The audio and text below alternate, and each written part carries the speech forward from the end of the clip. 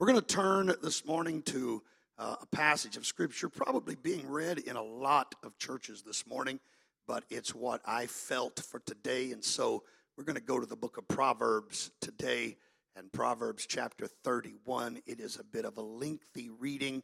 I don't normally read such lengthy passages by way of a text, but there's just no way to abbreviate what is said in this particular passage. The only thing you can do is just read it in its entirety to really get the message of what the wise man said. Proverbs chapter 31, beginning with verse number 10, the Bible says, "Who can find a virtuous woman? For her price is far above rubies. The heart of her husband doth safely trust in her, so that he shall have no need of spoil. She will do him good and not evil all the days of her life. She seeketh wool and flax, and worketh willingly with her hands. She is like the merchant's ships. She bringeth her food from afar. She riseth also while it is yet night, and giveth meat to her household, and a portion to her maidens. She considereth a field, and buyeth it. With the fruit of her hands she planteth a vineyard. She girdeth her loins with strength, and strengtheneth her arms. She perceiveth that her merchandise is good. Her candle goeth not out by night. She layeth her hands to the spindle, and her hands hold the distaff. She stretcheth out her hand to the poor, yea, she reacheth forth her hands to the needy. She is not afraid of the snow for her household, for all her household are clothed with scarlet. She maketh herself coverings of tapestry. Her clothing is silk and purple. Her husband is known in the gates when he sitteth among the elders of the land. She maketh fine linen and selleth it, and delivereth girdles unto the merchant. Strength and honor are her clothing, and she shall rejoice in time to come. She openeth her mouth with wisdom, and in her tongue is the law of kindness. She looketh well to the ways of her household, and eateth not the bread of idleness. Her children arise up and call her blessed, her husband also, and he praiseth her. Many daughters have done virtuously, but thou excellest them all. Favor is deceitful, and beauty is vain. But a woman that feareth the Lord, she shall be praised. Give her of the fruit of her hands, and let her own works praise her in the gates." Amen. Amen. A virtuous woman, Solomon is describing for us here. And obviously, when it talks about her children and her household, he is describing a woman who is indeed a mother. I want to talk to you for a little while this morning. It is Bible study time, and so we're going to do some study here. Hopefully the Lord's going to step in before we're finished, and my teaching may turn to preaching a little bit if the Lord will help us. But we're going to try to teach this morning from this subject, the greatest mother ever known. The greatest mother ever known. Let's put our Bibles down and lift our hands and lift our voices, and let's ask the Lord to talk to us today. Could we do that? I especially want you, church, to pray that God will speak to those that need him today, amen, and touch their hearts especially. Let's talk to the Lord right now. God, we are so thankful, Lord God, for each and every one that's here today. So grateful, God, for those that have come. I pray, oh Lord God, that you would speak to hearts today. I pray, God, that you would do a great and a wonderful work in this place today. God, I'm asking you, Lord God, to add to the church such as should be saved. God, grant to me an anointing and an unction. Let me be sensitive to the leading of the Holy Ghost today. I can't do this without you, God, nor do I want to try. Help me, Lord, today I pray. We need you now in Jesus' name. In Jesus' name, can we just worship him for a moment before we're seated today? Everybody, let's worship the Lord together. Let's give him some praise right now. We love you, Jesus. God, we worship your name. We magnify you. You are great and greatly to be praised. You're so good, God. I thank you. I thank you. Praise God. Praise God. Amen. God bless you. You may be seated this morning. Amen.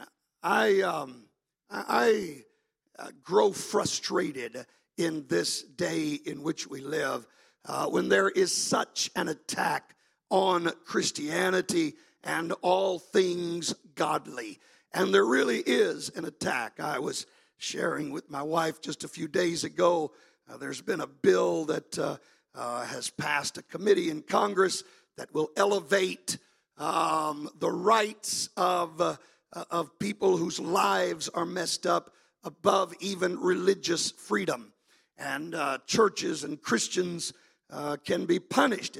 It's hard to believe this is happening in America, but if you don't recognize the rights of transgenders and homosexuals above what you believe the Scripture teaches, then there are fines and penalties that can come your way. Whether or not this passes, I don't know. But I'm just going to tell you, it is just another in a long line of attacks that we're facing in America today. Amen. Can you say amen? Praise God. I'm going to tell you one of the things that I have to hear all the time is people attacking the Bible. They claim that the Bible is filled with sexist language, that it presents a picture of women who are oppressed, who are ignored, who are disrespected. People say that the Bible makes women less than human beings. I'm going to tell you, those who make such claims really don't have any knowledge of what the Bible has to say. Amen. That may be what they want to present to us to try to get us to believe the Bible paints a picture of women in that light, but that is far from the case. If you paid any attention to the passage that I read as my text today, there are so many positive things that are said about a woman in this passage of Scripture. Praise God. Amen. Praise God. Amen. So many positive things that are said about women in this passage of Scripture. If you look down through that passage, if your Bible is still open this morning, you'll see she is more valuable than precious stones. Her husband takes comfort in her ability to take care of things. She's recognized as a positive asset to the home. She is a hard worker. She puts others first. She speaks words of wisdom. She successfully oversees the affairs of her home. She brings her husband to a place of honor. Her family appreciates her. Her family openly praises her. Even the community recognizes her significance. Friend, this is not sexist language. This is not belittling women. It's putting women in a place of honor where they belong. That's the Bible that I know. Amen. That's the Bible that I know. Praise God. It speaks many times. In fact, the Scriptures are replete with examples of great women, specifically great mothers who exemplify some characteristic that should be emulated by women today. Amen. I'm telling you, the Scripture does not put women down. The Scripture elevates women to a place of honor. Amen. Amen. And I'm going to go through some examples here this morning as time will permit. I've got a long list and I don't want to belabor the point, but there are many mothers in the Scripture that are honored and are recognized as being great women. Amen. And great individuals. Hebrews chapter 11 and verse 11. Let's start there this morning. Hebrews 11:11. The first woman we're going to talk about. And I'm going to just try to go through these briefly, not spend a lot of time on them. But the first one we're going to talk about is Sarah. Hebrews 11 and verse 11. Through faith also Sarah herself received strength to conceive seed and was delivered of a child when she was past age.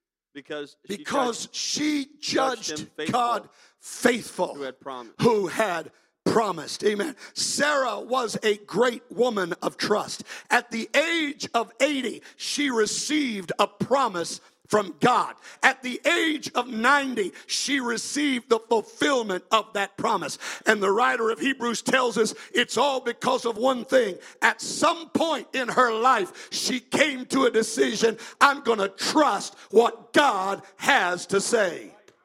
Amen. Amen. I'm going to believe the word of God, no matter what it looks like, no matter what my body's telling me, no matter what the circumstances are. I'm going to put my trust in God. Amen. Amen. The second woman is a woman by the name of Deborah. Judges chapter 4, verses 4 and 5. And Deborah, a prophetess, the wife of Lapidoth, she judged Israel at that time. And she dwelt under the palm tree of Deborah between Ramah and Bethel in Mount Ephraim. And the children of Israel came up to her for judgment. Now, first of all, I think many of us, if you've been raised in church, you've heard teaching and preaching about this woman, Deborah. Many of you may have just realized in the reading of this verse that she even had a husband. The Bible doesn't say much about her husband and who he was and what he did, but it has a lot to say about this woman, Deborah. The Bible says the children of Israel came to her for judgment. They were coming to her because she was a great woman of discernment. She knew what God wanted. She knew what was the right way to go. She was a woman that was able to give advice that was pleasing to the heart of God. Amen. She instructed Barak to pursue Sisera the Canaanite, foretold the fact that Sisera would die at the hands of a woman. Here was a great woman of discernment.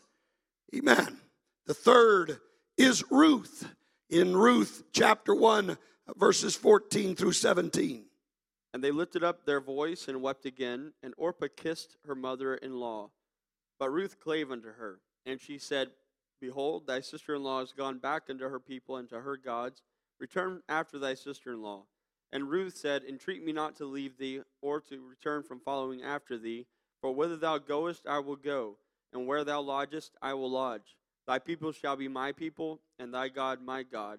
Where thou diest will I die, and there will I be buried.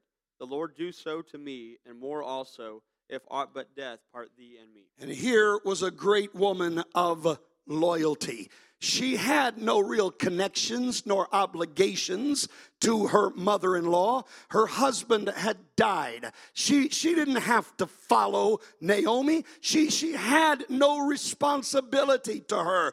But Ruth said, I'm going to follow you, and I'm going to honor you, and I'm going to take care of you. I'm telling you, here is a woman who is an example to us of loyalty. Amen. She obeyed Naomi's instruction and was loyal to her unto the very end. The fourth is a woman named Hannah. 1 Samuel chapter 1, verses 12 through 15. And it came to pass, as she continued praying before the Lord, that Eli marked her mouth. Now Hannah, she spake in her heart, only her lips moved, but her voice was not heard. Therefore Eli thought she had been drunken. And Eli said unto her, How long wilt thou be drunken? Put away thy wine from thee. And Hannah answered and said, No, my Lord, I am a woman of a sorrowful spirit. I have drunk neither wine nor strong drink, but have poured out my soul before the Lord. Before I discuss Hannah, let me just tell you again, those who claim the Bible is sexist and that the Bible speaks of being oppressive to women, we see here a very clear example where the man was in the wrong and the woman was right because of the attitude that she had. She was a great woman of prayer. She had no children, so she took it to God. She sought the Lord, and she prayed so earnestly that the priest accused her of drunkenness and marked her mouth. Many commentators say that means he literally slapped her face. Amen. He was so angry that she would come into the house of God drunken. But this man totally misread who she was and what she was. This was a great woman of prayer. And I'm here to tell you, God answered her cry, amen, and gave her the son for which she prayed, and he became one of the greatest prophets that Israel ever knew. Amen. Amen. Number 5 is Abigail. 1 Samuel 25 and verse 3. Now the name of the man was Nabal, and the name of his wife Abigail. And she was a woman of good understanding and of a beautiful countenance. But the man was churlish and evil in his doings, and he was of the house of Caleb. Now this story, to those who know it, David and his men were watching in the fields. They were running from King Saul, who wanted to destroy David. And David and his men were out in the fields and the caves and hiding. But they saw a group or a flock of sheep there. And David and his warriors protected those flocks and protected the shepherds that kept them. And then when it came time for them to be rewarded for their faithfulness, Nabal cursed them and refused to do any good for them. And David was ready to kill Nabal because of the way he had abused them. But that's where Abigail comes on the scene. And here was a great woman of understanding. Amen. She appealed to David. She said, David, God's got his hand on you. Don't mess things up by bringing death upon another man. Why don't you just wait and let God deal with this? Amen. I'm going to tell you, this was a woman that lived in difficult circumstances. The Bible calls her husband churlish. He was rude. He was thoughtless. Amen. He was hateful. But this woman maintained her integrity before God, even in the worst of circumstances. Amen. And God came to her rescue. Praise God. God fought her battle. In fact, after she spoke up and offered her words of wisdom and understanding, amen, the Bible says that Nabal's heart died within him. Amen. And this man passed away, and David came and took her as his wife, and she became the wife of the king of Israel. Amen. Number 6 is a woman by the name of Rizpah. 2 Samuel 21 verses 8 through 10. But the king took the 2 sons of Rizpah, the daughter of Aiah, whom she bare unto Saul, Armani, and Mephibosheth, and the 5 sons of Michal, the daughter of Saul, whom she brought up for Adriel, the son of Barzillai, and the Maholathite. And he delivered them into the hands of the Gibeonites, and they hanged them in the hill before the Lord. And they fell all 7 together, and were put to death in the days of harvest, in the first days in the beginning of barley harvest. And Rizpah, the daughter of Aiah, took sackcloth and spread it for her upon the rock, from the beginning of the harvest until water dropped upon them out of heaven, and suffered neither the birds of the air to rest on them by day, nor the beasts of the field by night. Here was a great woman of devotion. Her sons had been put to death. Amen. Their bodies were hung for everyone to see. But this woman, with the heart of a mother, said, I'm not going to let these bodies be defiled by the beasts or the fowls or anything else. Her sons are dead, but she's going to stand right there and defend those bodies as long as she can. I'm going to tell you, and I'm throwing this in free of charge, I don't understand the mindset today where women can just kill their unborn babies and have no regret for it. Here was a woman that her sons were dead, and she still wouldn't abandon them. That, my friend, is the real heart of a mother. That's the real heart of a mother. And that's the way Rizpah was, a great woman of devotion. She realized some causes are greater than life. Some things are more important than breath. There are some things that mean a lot, and family is one of them. Amen. Number 7 is the widow of Zarephath. 1 Kings 17 verses 8 through 16. 1 Kings 17, verses 8 through 16. And the word of the Lord came unto him, saying, Arise, get thee to Zarephath, which belongeth to Zidon, and dwell there. Behold, I have commanded a widow woman there to sustain thee. So he arose and went to Zarephath, and when he had come to the gate of the city, behold, the widow woman was there gathering of sticks.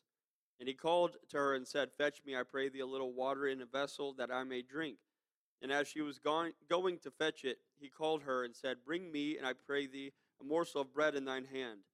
And she said, As the Lord thy God liveth, I have not a cake, but an handful of meal in a barrel, and a little oil in a cruse. And behold, I am gathering 2 sticks, that I may go in and dress it for me and my son, that we may eat it and die. Read on, verse 13. And Elijah said unto her, Fear not, go and do as thou hast said, but make me thereof a little cake first, and bring it unto me, and after make for thee and for thy son. For thus saith the Lord God of Israel, The barrel of meal shall not waste, neither shall the cruse of oil fail, until the day that the Lord sendeth rain upon the earth. And she went and did according to the saying of Elijah. And she and he and her house did eat many days, and the barrel of meal wasted not, neither did the cruse of oil fail, according to the word of the Lord, which he spake unto Elijah. Now, this was a great woman of sacrifice. The story is that she was living during a time of extreme famine, and she had exhausted every resource that she had. She was out of food, except for a little bit of meal and a little bit of oil. And they were going just to gather a few sticks to build a small fire so that she could fix that last bit of meal and oil into a small cake for her and her son. While she's out there, she encounters the man of God, and he says to her, Fix me something to eat. She said, Sir, all I've got's enough for one final meal for my boy and me. And he said, if you'll fix for me first, God is going to take care of you. Here is a great woman of sacrifice. Amen. Now, I mentioned that Rizpah had a sense of family, and that's great. Amen. But here is a woman who's got a sense of sacrifice, and she understands that even above family, there is a God. Amen. And I want to do what I can do, amen, to help God and to work for God's kingdom. Because if I will take care of God's kingdom, God will take care of me and my family. Hallelujah. And so she took the last little bit that she had and she prepared it for the man of God. And many of you know the rest of the story. The Bible says that throughout the remainder of that famine, while others were starving to death, this little widow woman was always able to go back to the barrel and find some more meal. She was able to go back to that cruse and find some more oil. God provided for her day by day because she had an attitude of sacrifice. Amen. Amen. Number 8. Number 8 is the Shunammite. 2 Kings chapter 4 verses 8 through 10. And it fell on a day that Elisha passed to Shunem, where was a great woman, and she constrained him to eat bread. And so it was that as oft as he passed by, he turned in thither to eat bread. And she said unto her husband, Behold, now I perceive that this is a holy man of God, which passeth by us continually. Let us make a little chamber, I pray thee, on the wall, and let us set for him there a bed, and a table, and a stool, and a candlestick. And it shall be, when he cometh to us, that he shall turn in thither. Now here is a great woman of hospitality. Amen. This woman talked to her husband and said, you know what we need to do? We need to build a guest chamber on our house. We see this man coming by frequently, and we ought to do something about it. I don't want him just passing by and wondering where he's going to spend the night, but I want us to be hospitable and to help this man. She fed and sheltered Elisha, and I'm going to tell you, in return, God reached down and raised her son back to life. Amen. Praise God. Hallelujah. God will always honor those who do the right thing. Number 9, and I'm trying to hurry through this list because I'm going somewhere this morning with all of this. Number 9 is Mary, and we're going to read 3 passages of Scripture here, all from Luke chapter 1. So let's read beginning in verse number 26. And in the 6th month, the angel Gabriel was sent from God into a city of Galilee named Nazareth, to a virgin espoused to a man whose name was Joseph, of the house of David. And the virgin's name was Mary. And the angel came in unto her and said, Hail, thou art highly favored, the Lord is with thee, blessed art thou among women. All right, read down to verse 38. And Mary said, Behold, the handmaid of the Lord, be it unto me according to thy word. And the angel departed from her. And then chapter 2, verse 19. And Mary kept all these things and pondered them in her heart. So here is a great woman of attentiveness. Mary had an attitude that when God began to speak, she is going to pay attention. She's going to listen. She may not understand it all. She may not comprehend it. She may not be able to figure out exactly what God's talking about. But her attitude was this: be it unto me according to your word. Amen. And then the Bible says that the things that began to transpire, she pondered these things in her heart. Mary was a woman who accepted the word of the Lord and gave attention to it against all odds and against extreme ridicule. I've pointed out many times, we often forget what it cost Mary to be the mother of our Lord. A young girl, not married. We know that the angel spoke to her. We know that she was made to be with child by the Spirit of God. But listen to me, her neighbors didn't know that. Her family didn't know that. And you think any of them believed it? Remember, this was at a time when God had not spoken to Israel for 400 years.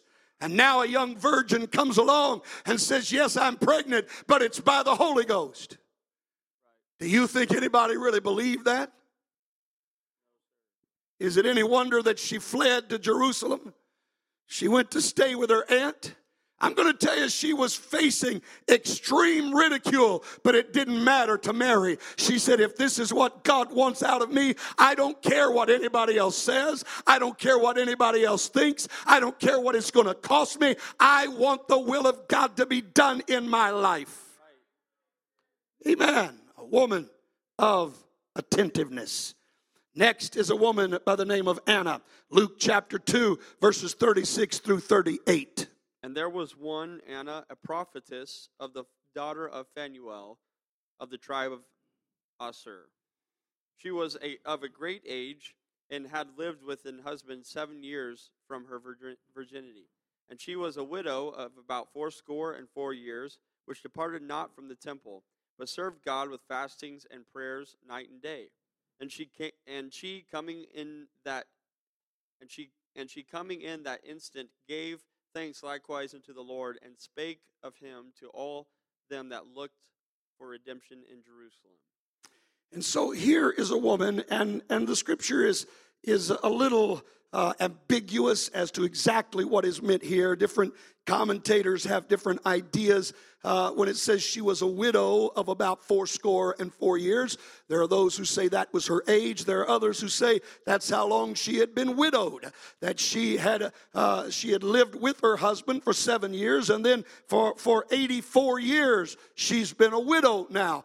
Whatever is meant by all of this really is not important to the point I want to make. But the Bible says that during her entire time of widowhood, she departed not from the temple, but served God with fastings and with prayers day and night. Amen. She would come in and give thanks to God and worship God in spite of her situation. Here is a great woman of ministry, a woman who did not leave the house of God. Amen. But she served God faithfully and regularly and consistently. She loved God more than life itself. Number 11 is Mary Magdalene. Mary Magdalene, Luke chapter 8, verses 1 through 3. And it came to pass afterward that he went throughout every city and village, preaching and showing the glad tidings of the kingdom of God. And the 12 were with him. And certain women which had been healed of evil spirits and infirmities, Mary called Magdalene, out of whom went 7 devils. Out of whom went 7 devils. Read. And Joanna, the wife of Chuza, Herod's steward, and Susanna, and many others which ministered unto him of their substance. Ministered unto him of their substance. Here was a great woman of gratefulness. The Bible says of Mary Magdalene that out of her went 7 devils. And yet the Bible also says that she ministered to the Lord of her substance. She was one of the few who stood by him at the cross. Amen. Even when his own disciples walked away. She was one of only 2 who went back to the tomb to try to take care of the dead body of our Lord. And she was also the first to whom Jesus appeared after his resurrection. I'm going to tell you, the Lord appreciates a thankful heart. He appreciates it when we recognize that all that we have came from him, and all that we are is because of him, and all that we hope to be will be a result of what God blesses us with. Mary Magdalene had a sordid past, but she had a bright future because she was a great woman of gratefulness. Amen. Amen. Number 12. I'm getting close to the end of this list here. Bear with me just a few more moments. Amen. Number 12 is Dorcas. Acts chapter 9, verses 36 through 41. Now there was at Joppa a certain disciple named Tabitha, which by interpretation is called Dorcas. This woman was full of good works and full of good deeds, works, which she did. And it came to pass in those days that she was sick and died, whom when they had washed, they laid her in an upper chamber. And forasmuch as Lydda was nigh to Joppa, and the disciples had heard that Peter was there, they sent unto him 2 men, desiring him that he would not delay to come to them. Then Peter arose and went with them. When he was come, they brought him into the upper chamber, and all the widows stood by him weeping, and showing the coats and garments which Dorcas made while she was with them. But Peter put them all forth, and kneeled down and prayed, and turning him to the body said, Tabitha, arise. And she opened her eyes, and when she saw Peter, she sat up. And he gave her his hand and lifted her up, and when he had called the saints and widows, presented her alive. Now here was a woman. Did you catch the story that when she passed away, the great travail that was going on because of the loss of this woman? A woman who was, the Bible says, full of good works and alms deeds. That word alms deeds means charity work. It means helping the poor. It means doing for those who were in need. This was a great woman of good works. And I'm going to tell you, everybody missed her when she passed away, and nobody wanted to accept the fact that she was gone. In fact, somebody got the idea, let's go call the man of God and see if we can't turn this thing around. We need this woman around here. We need her in this place. And Peter went and prayed, and God looked down at this great woman of good works and restored her to life. Right. Amen. Number 13 is Priscilla. Priscilla, Acts chapter 18, verses 1 and 2. After these things, Paul departed from Athens and came to Corinth, and found a certain Jew named Aquila, born in Pontus, lately come from Italy, with his wife Priscilla, because that Claudius had commanded all Jews to depart from Rome, and came unto them. Now, this woman, Priscilla, the wife of Aquila, the Bible says, we read only a couple of verses about her and her husband, but the Bible has a lot to say about Priscilla. This was a great woman of submission. When Paul left their city to sail to Ephesus, she willingly followed her husband. That means walking away from family. That means walking away from friends. That means neglecting what is comfortable to her and what is known to her. But she was submitted and helped her husband teach the full truth to a man by the name of Apollos. It's interesting that the Bible does not say that Aquila was the only one that taught Apollos, but obviously Priscilla was involved in that teaching process, and she helped to win this man to become a great minister of the gospel. Number 14, our last in this list, is the woman by the name of Rahab. Hebrews chapter 11, verse 31. By faith the harlot Rahab perished not with them that believed not, when she had received the spies with peace.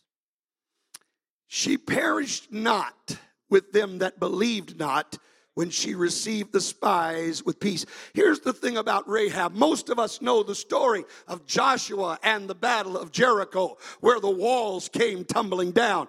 The city of Jericho was completely destroyed, even burnt after the walls came down. But there was one woman and her family that survived. There was one citizen of Jericho that walked out of there with her head held high. Again, a woman with a sordid past. Again, a woman who was not proud of what she used to be. But I'm going to tell you, there was something that stirred in her heart, and it was a faith in the God of Israel. And she said, I know that God is going to be victorious in this battle, and I'm ready to cast my lot with the chosen few. I don't want to stay here with Jericho. I don't want to perish with those who don't believe, but I am going to stand for the people of God and for what is right. And because of her faith, she perished not. She perished not. Amen.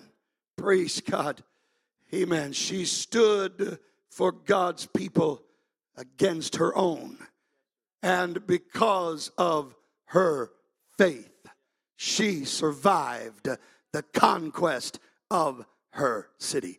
A great woman of faith. Now, I've read to you and talked to you here today about many women and the great things that they've done. But I would remind you this morning that the title of my message is The Greatest Mother Ever Known. We've talked about some great women, but I'm going to tell you, none of them compare to the greatest.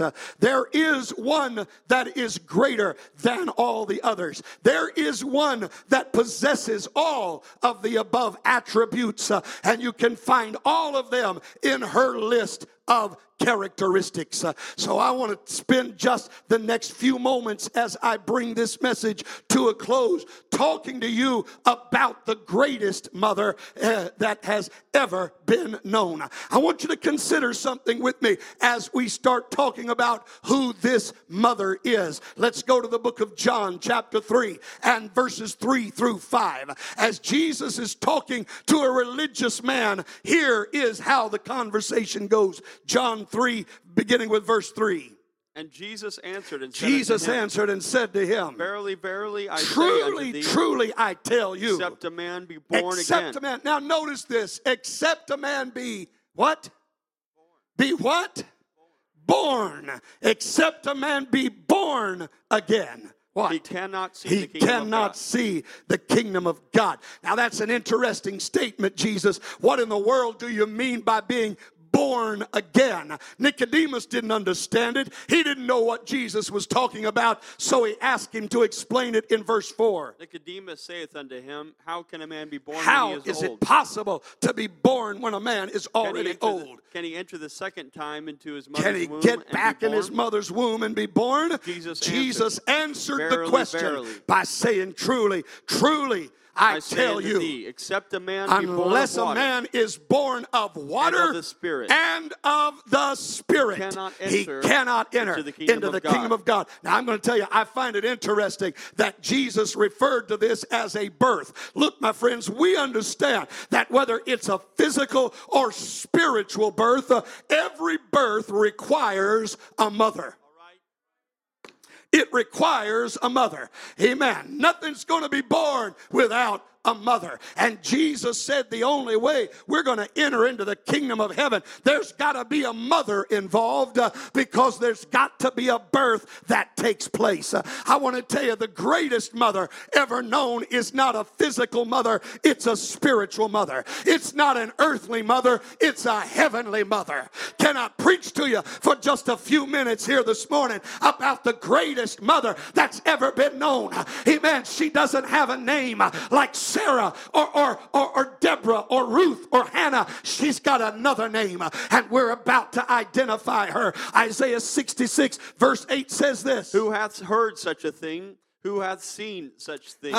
Shall the earth be made to bring forth in one day? Or shall a nation be born at once? For as soon as Zion travailed, she brought forth her children. Her children. I want to tell you who the greatest mother of all time is.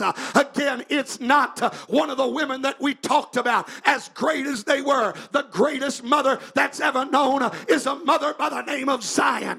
She is the church of the living God. That's the greatest mother that's ever been. Amen. I'm telling you, we've got a heavenly Father, and I'm thankful for our heavenly Father, but a birth can't take place unless we've got a mother involved as well. And there is a mother upon the face of this earth, and her name is the church. Oh, hallelujah, hallelujah, hallelujah. Amen. Galatians 4 and verse 26 says this. But Jerusalem which is above, is free, which is and the mother of us all. The mother of us all. Hallelujah. Listen, my mother is not Rome. My mother is Jerusalem, the heavenly Jerusalem, the church of the living God. Hallelujah. I'm telling you, in the church, you can find a place of trust. In the church, you can find a place of discernment. In the church, you can find a place of loyalty. In the church, you can find a place of prayer. In the church, you can find a place of understanding. In the church, you can find a place of devotion. Would somebody help me here this morning? In the church, you'll find a place of sacrifice. In the church, you'll find a place of hospitality. In the church, you'll find a place of attentiveness. In the church, you'll find a place of ministry. In the church, you'll find a place of gratefulness. In the church, you'll find a place of good works. Amen. In the church, you'll find a place of submission. And in the church, you'll find a place of faith. That's what my mother is. That's who my mother is. It's the mother that bore me spiritually. I'm thankful today for my earthly mother. I'm thankful for what she put in me, but I want you to know I am thankful also for my spiritual mother. I'm thankful for the church of the living God. Yes,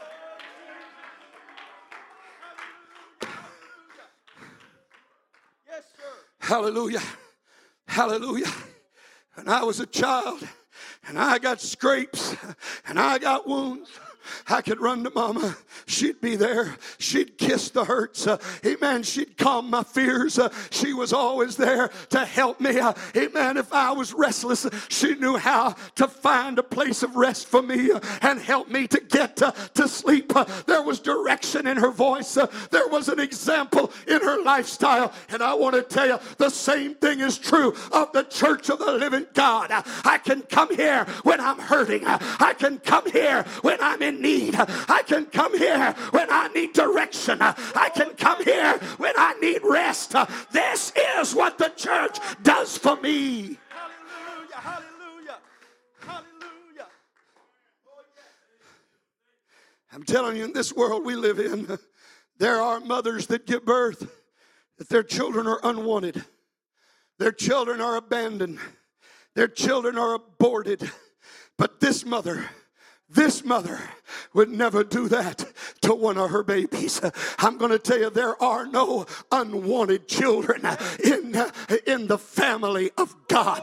There are no unwanted children in the family of God. There are no abandoned babies in the family of God. I'm telling you, the church is the greatest mother you could ever hope to encounter.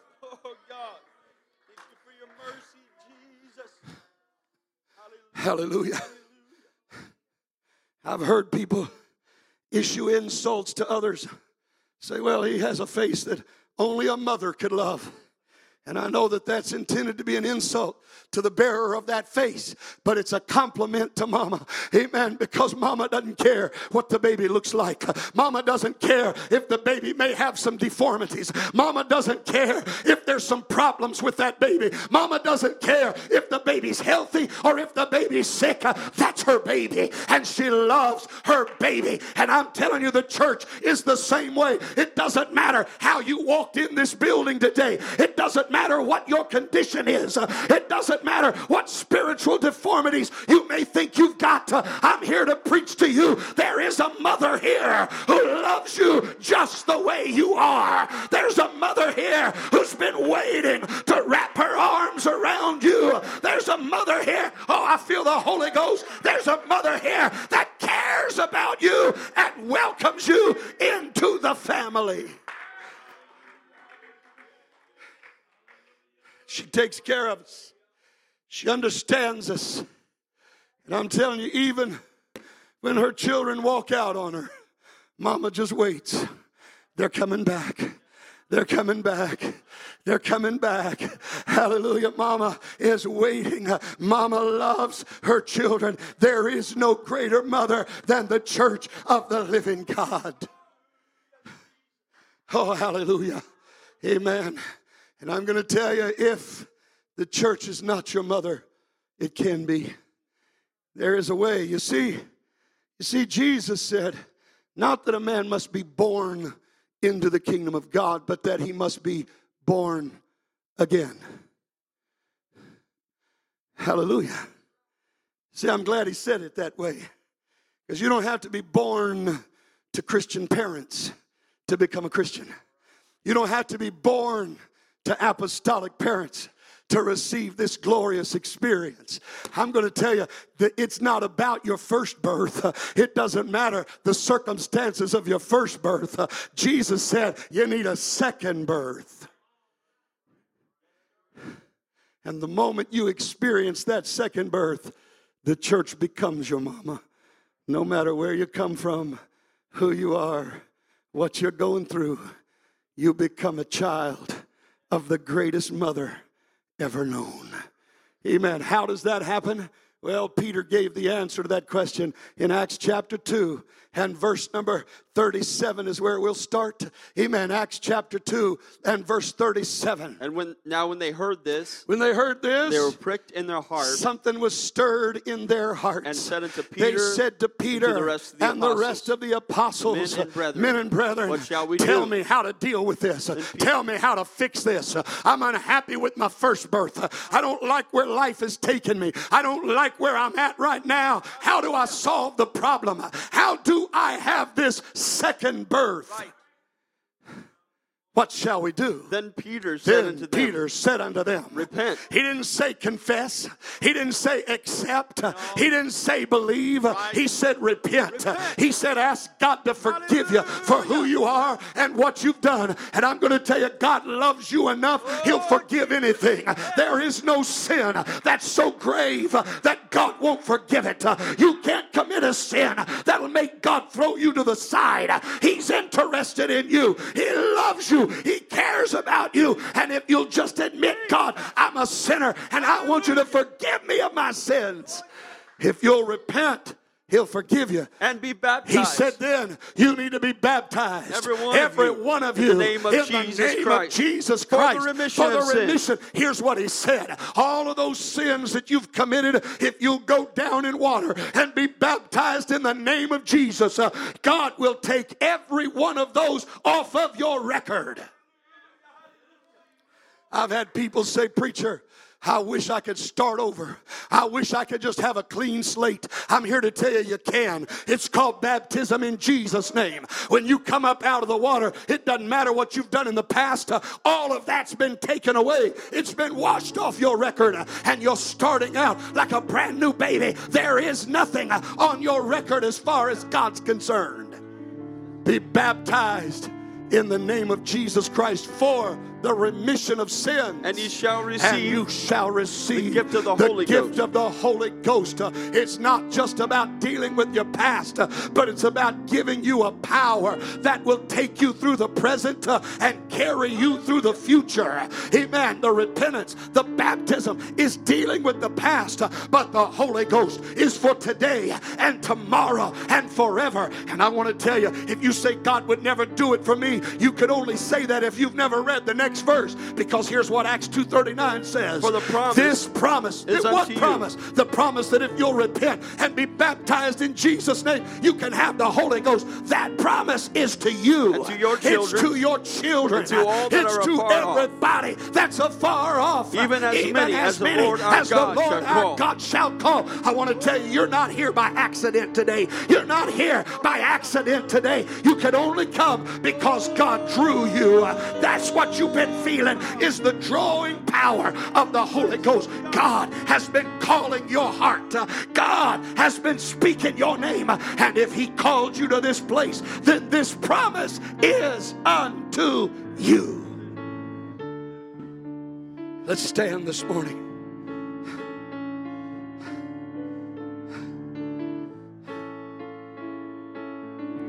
If you'll repent, you'll be baptized in Jesus' name for the remission of sins and receive the gift of the Holy Ghost. God will give you the power to change your life. I've had people say, I can't live that way. Well, I want to tell you something that may surprise you today. I can't either. I can't either. But God can.